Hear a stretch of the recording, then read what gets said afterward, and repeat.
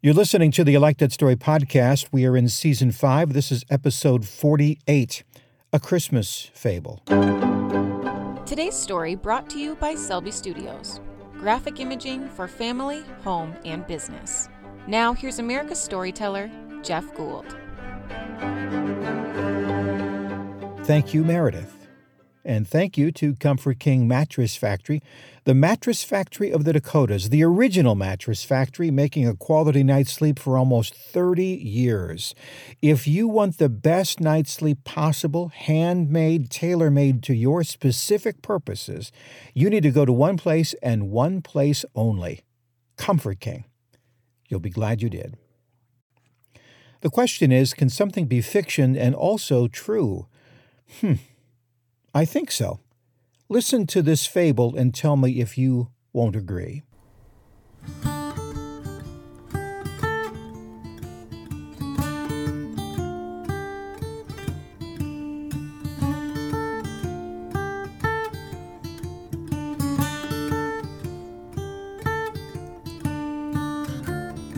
This is a Christmas fable called The Magic Purse.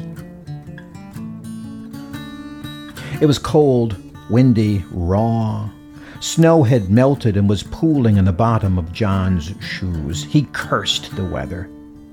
Out the window of the coffee shop, he saw the last-minute rush of Christmas shopping, lights, decorations. I used to love Christmas. The thought made him feel worse.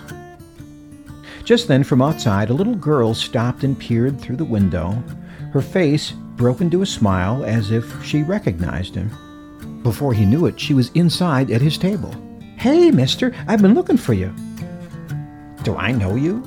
"Nope, but I came to give you a gift." She pressed something in his hand and whispered, "It really works." With that, she ran toward the door. "Wait," John said.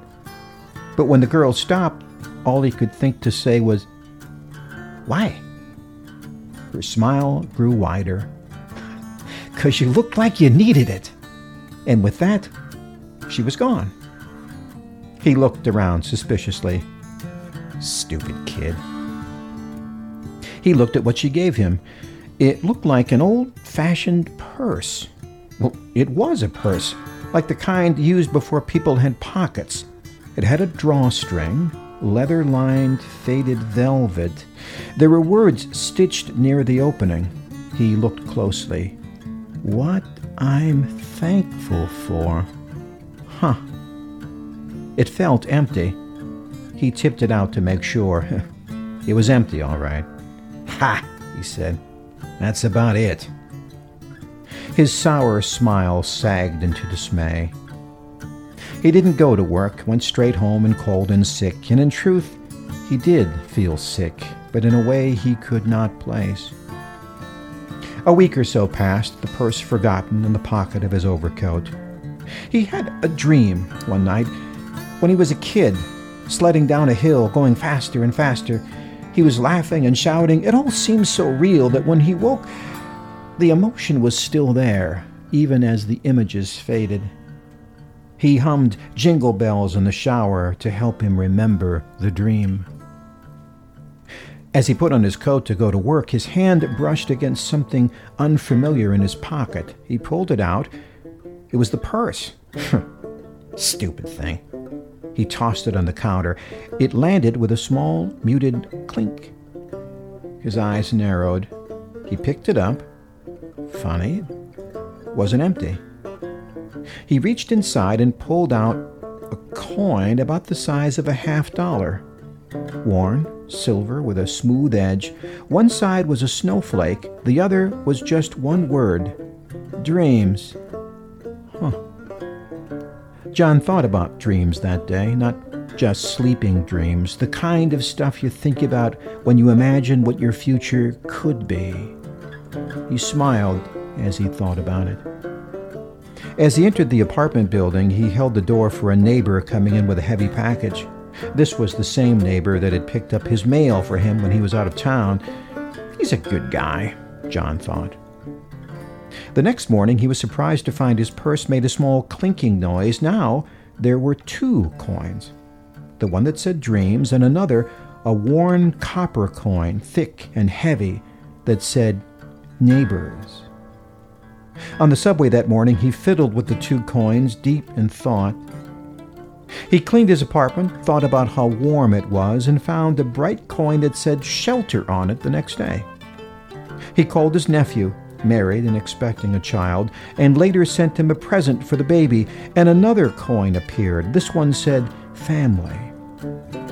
Well, the more he paid attention, the more coins appeared. Coins that said sunshine, health, food. Coins that said good shoes, playgrounds, and taxis. Even one that said today. The man would now sit when he had a spare minute and look at the coins one by one and marvel at their value. A friendly co-worker asked what they were. "They're mine," he said. Later, feeling ashamed, he approached her and said, "I'm sorry about the coins. They were given to me." He paused. "But here, since you're the reason I have this coin, I thought you might like it." She looked. It was a small gold and silver coin with an inscription that read, kindness. Touched, she later had the coin mounted on a chain around her neck and would look at it on days when being kind was hard to do. So the weeks and months passed. John's magic coin purse became heavier and heavier.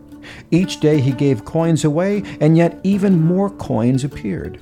Each day John found himself looking for new coins about new things he was thankful for. So many things to be thankful for. As winter came, John got even busier. He rang a bell for the Salvation Army. He made sandwiches for a soup kitchen. He offered to take an older neighbor Christmas shopping. But then it changed. It was the week before Christmas. He was wading across a street when he stepped into a snowbank, spilling slush into his shoes. He stopped and then burst out laughing as he realized he was standing outside the same coffee shop where a year ago the little girl gave him the purse. What a difference a year made. Instinctively, he felt for the coin purse, and it was gone. He checked again. Oh, there it was. Relieved, he pulled it out of his pocket to find that it was empty. He looked in the snow and up and down the streets. No coins. Sad and perplexed, he walked into the same coffee shop and tried to puzzle it out. It was as he was looking at the Christmas scene, once so bleak, now so full of life and energy, that he saw her. She was struggling to close the door of a taxi. Her shoulders were bent. A fashionably dressed woman that might have even been called pretty, yet her face was clouded with a frown. She looked angry and miserable and anxious, and then John smiled. He dashed out into the snow, chasing after a person he never met, waving an empty purse.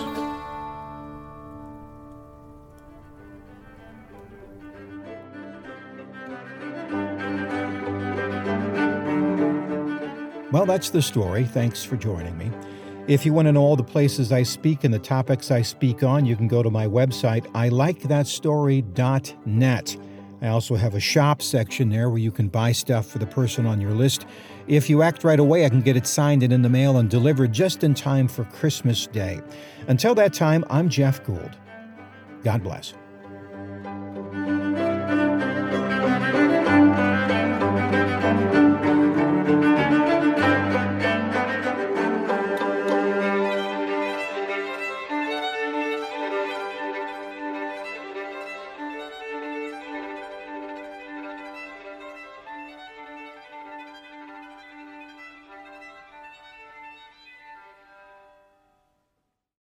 This podcast is a part of the C-Suite Radio Network. For more top business podcasts, visit c-suiteradio.com.